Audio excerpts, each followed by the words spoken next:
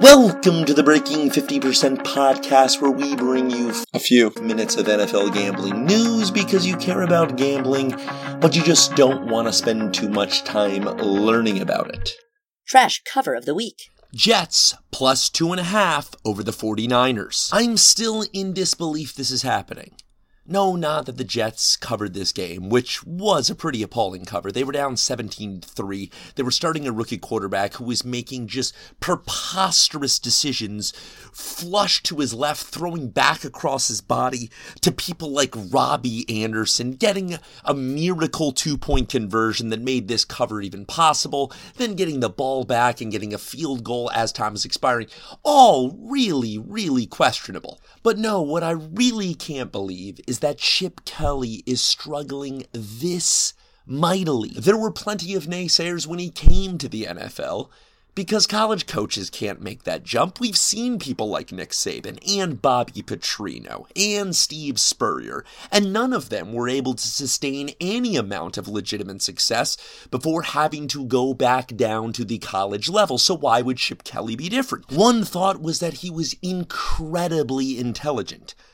Houston Texans head coach Bill O'Brien was on the same coaching staff as Chip Kelly when they were at New Hampshire, and he talks about how from day one it was just patently obvious that Chip was smarter than everyone else. This intelligence certainly was part of the reason why he was able to take a fairly mediocre program in Oregon and turn it into a national power. And he did it by playing a fundamentally unique brand of football, which he brought to the NFL successfully. In his first season, he went 10-6 with a bunch of players who went 4-12 the year before, and then followed it up by going 10-6 in his second season with Nick Foles as his quarterback. Nick Foles threw for 27 touchdowns against 2 interceptions. Nick Foles can barely last on an NFL roster now. Just imagine what Chip would be able to do if he had some talent at the skill positions. But then things started to degrade a little bit in his third season. The Eagles would only go 7-9, and Chip somehow wouldn't even last through the season. It's really hard to be good in the NFL. Just ask Bill Belichick, who started his Hall of Fame career 6-10, 7-9, 7-9, or Bill Walsh, who started 2-14, 6-10. And you, the Eagles, happen to land someone who you have good reason to believe is an innovator, an extremely different, out-of-the-box, intelligent thinker. He actually produces for 2 seasons at a far above average clip. Little hiccup in the third year, and you just call it quits? Needless to say, it seemed like this was an incredible gift for the San Francisco 49ers. After all, Chip probably didn't even get fired because of his coaching. There was just some acrimony in the front office and at the executive level, and now with a fresh start out west, the Niners were terrible in terms of talent. But Chip had already shown that with terrible talent he could do something. And Colin Kaepernick was a few years removed from being a pass away from winning the Super Bowl. If there was anyone who could do something great with this Niners roster, a roster that was so devoid of talent, Jeremy Curley is the best receiver. Chip Kelly seemed like he would be that guy. But no, he has not been that guy. This might be the time where you use the argument that is so often used when there is a, quote, revolution happening in the NFL. Just give the defenses time. Just give the coaches time, and we'll see how long this lasts. The Wildcat offense had its run, and then everyone figured it out. The running quarterback revolution had its run, and then everyone figured it out. So could that just be what's happening here? Is that Chip Kelly always had been the smartest guy in the room until he got to the NFL, and while he did have a unique edge at the beginning, everyone caught up. And now defenses know what's happening, and he's failed to keep innovating. It's certainly possible, except there's that just tiny little fact that there's so many coaches who are using many of his concepts, many of his plays, much of his style. In fact, the offensive coordinator for the Oakland Raiders who are ripping up the league with their offense, Bill Musgrave is the guy's name. This is what he said. Quote, the majority of what we're doing on offense is Chip Kelly stuff. And there still is the reality that Chip Kelly is trying to be successful in San Francisco with offensive players who could barely start on just about any other roster in the NFL. If Kelly ends up not working out, and I am still in the camp that believes he will figure it out, the best explanation I've heard comes from Chris Brown of Smart Football. He theorizes that Kelly may be a victim of the innovator's curse. which, as Brown writes, is this.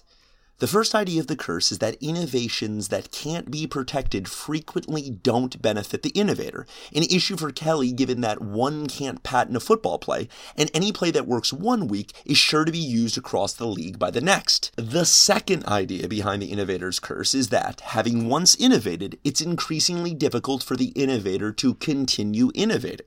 To use Silicon Valley examples, there are countless IBMs, Xeroxes, and Yahoos.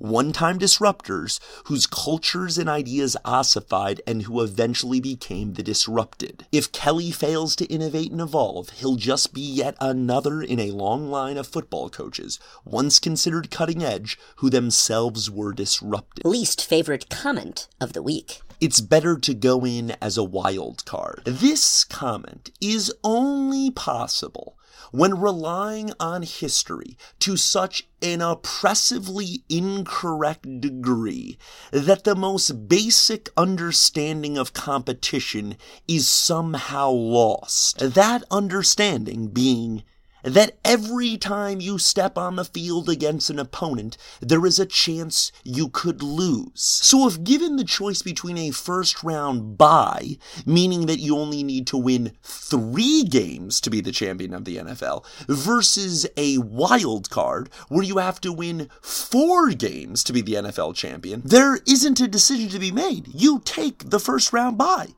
And yet, some Giants fans are talking about how, yeah, it is possible we could win the NFC East, which even that discussion is absurd. It's incredibly unlikely that would happen, but let's say that it could happen, which is true. It could happen. These Giants fans are saying, yeah, we could win the division and possibly get a first-round bye, but I don't know, our team, we've won all of our Super Bowls when we came in as a wild card, and then we would get this matchup potentially against Dallas in the second round, which that's a good matchup for us, so I don't know, it might be better to go in as a wild card. And we know Giants fans are stupid in a lot of ways, namely the fact that they continue to believe and insist that Eli Manning should be and will be in the Hall of Fame. But this is really taking it to another level. It would be heinous enough simply suggesting that you would rather have all road games and have to play one extra game.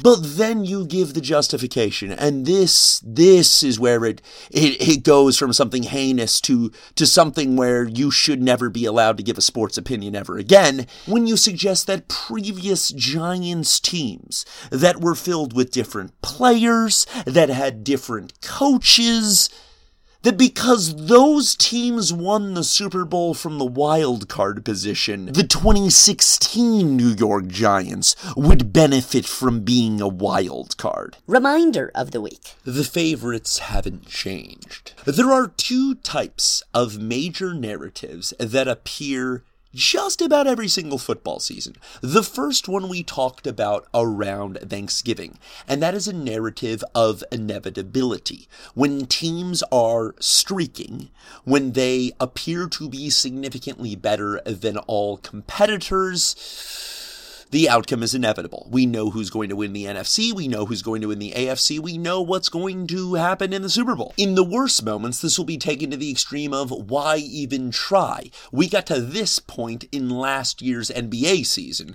where why would teams even try and make a trade? Why would teams even sign a free agent?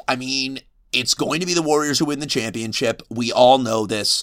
You should just tank and try and win a championship another year. The other narrative is on the totally opposite end of the spectrum.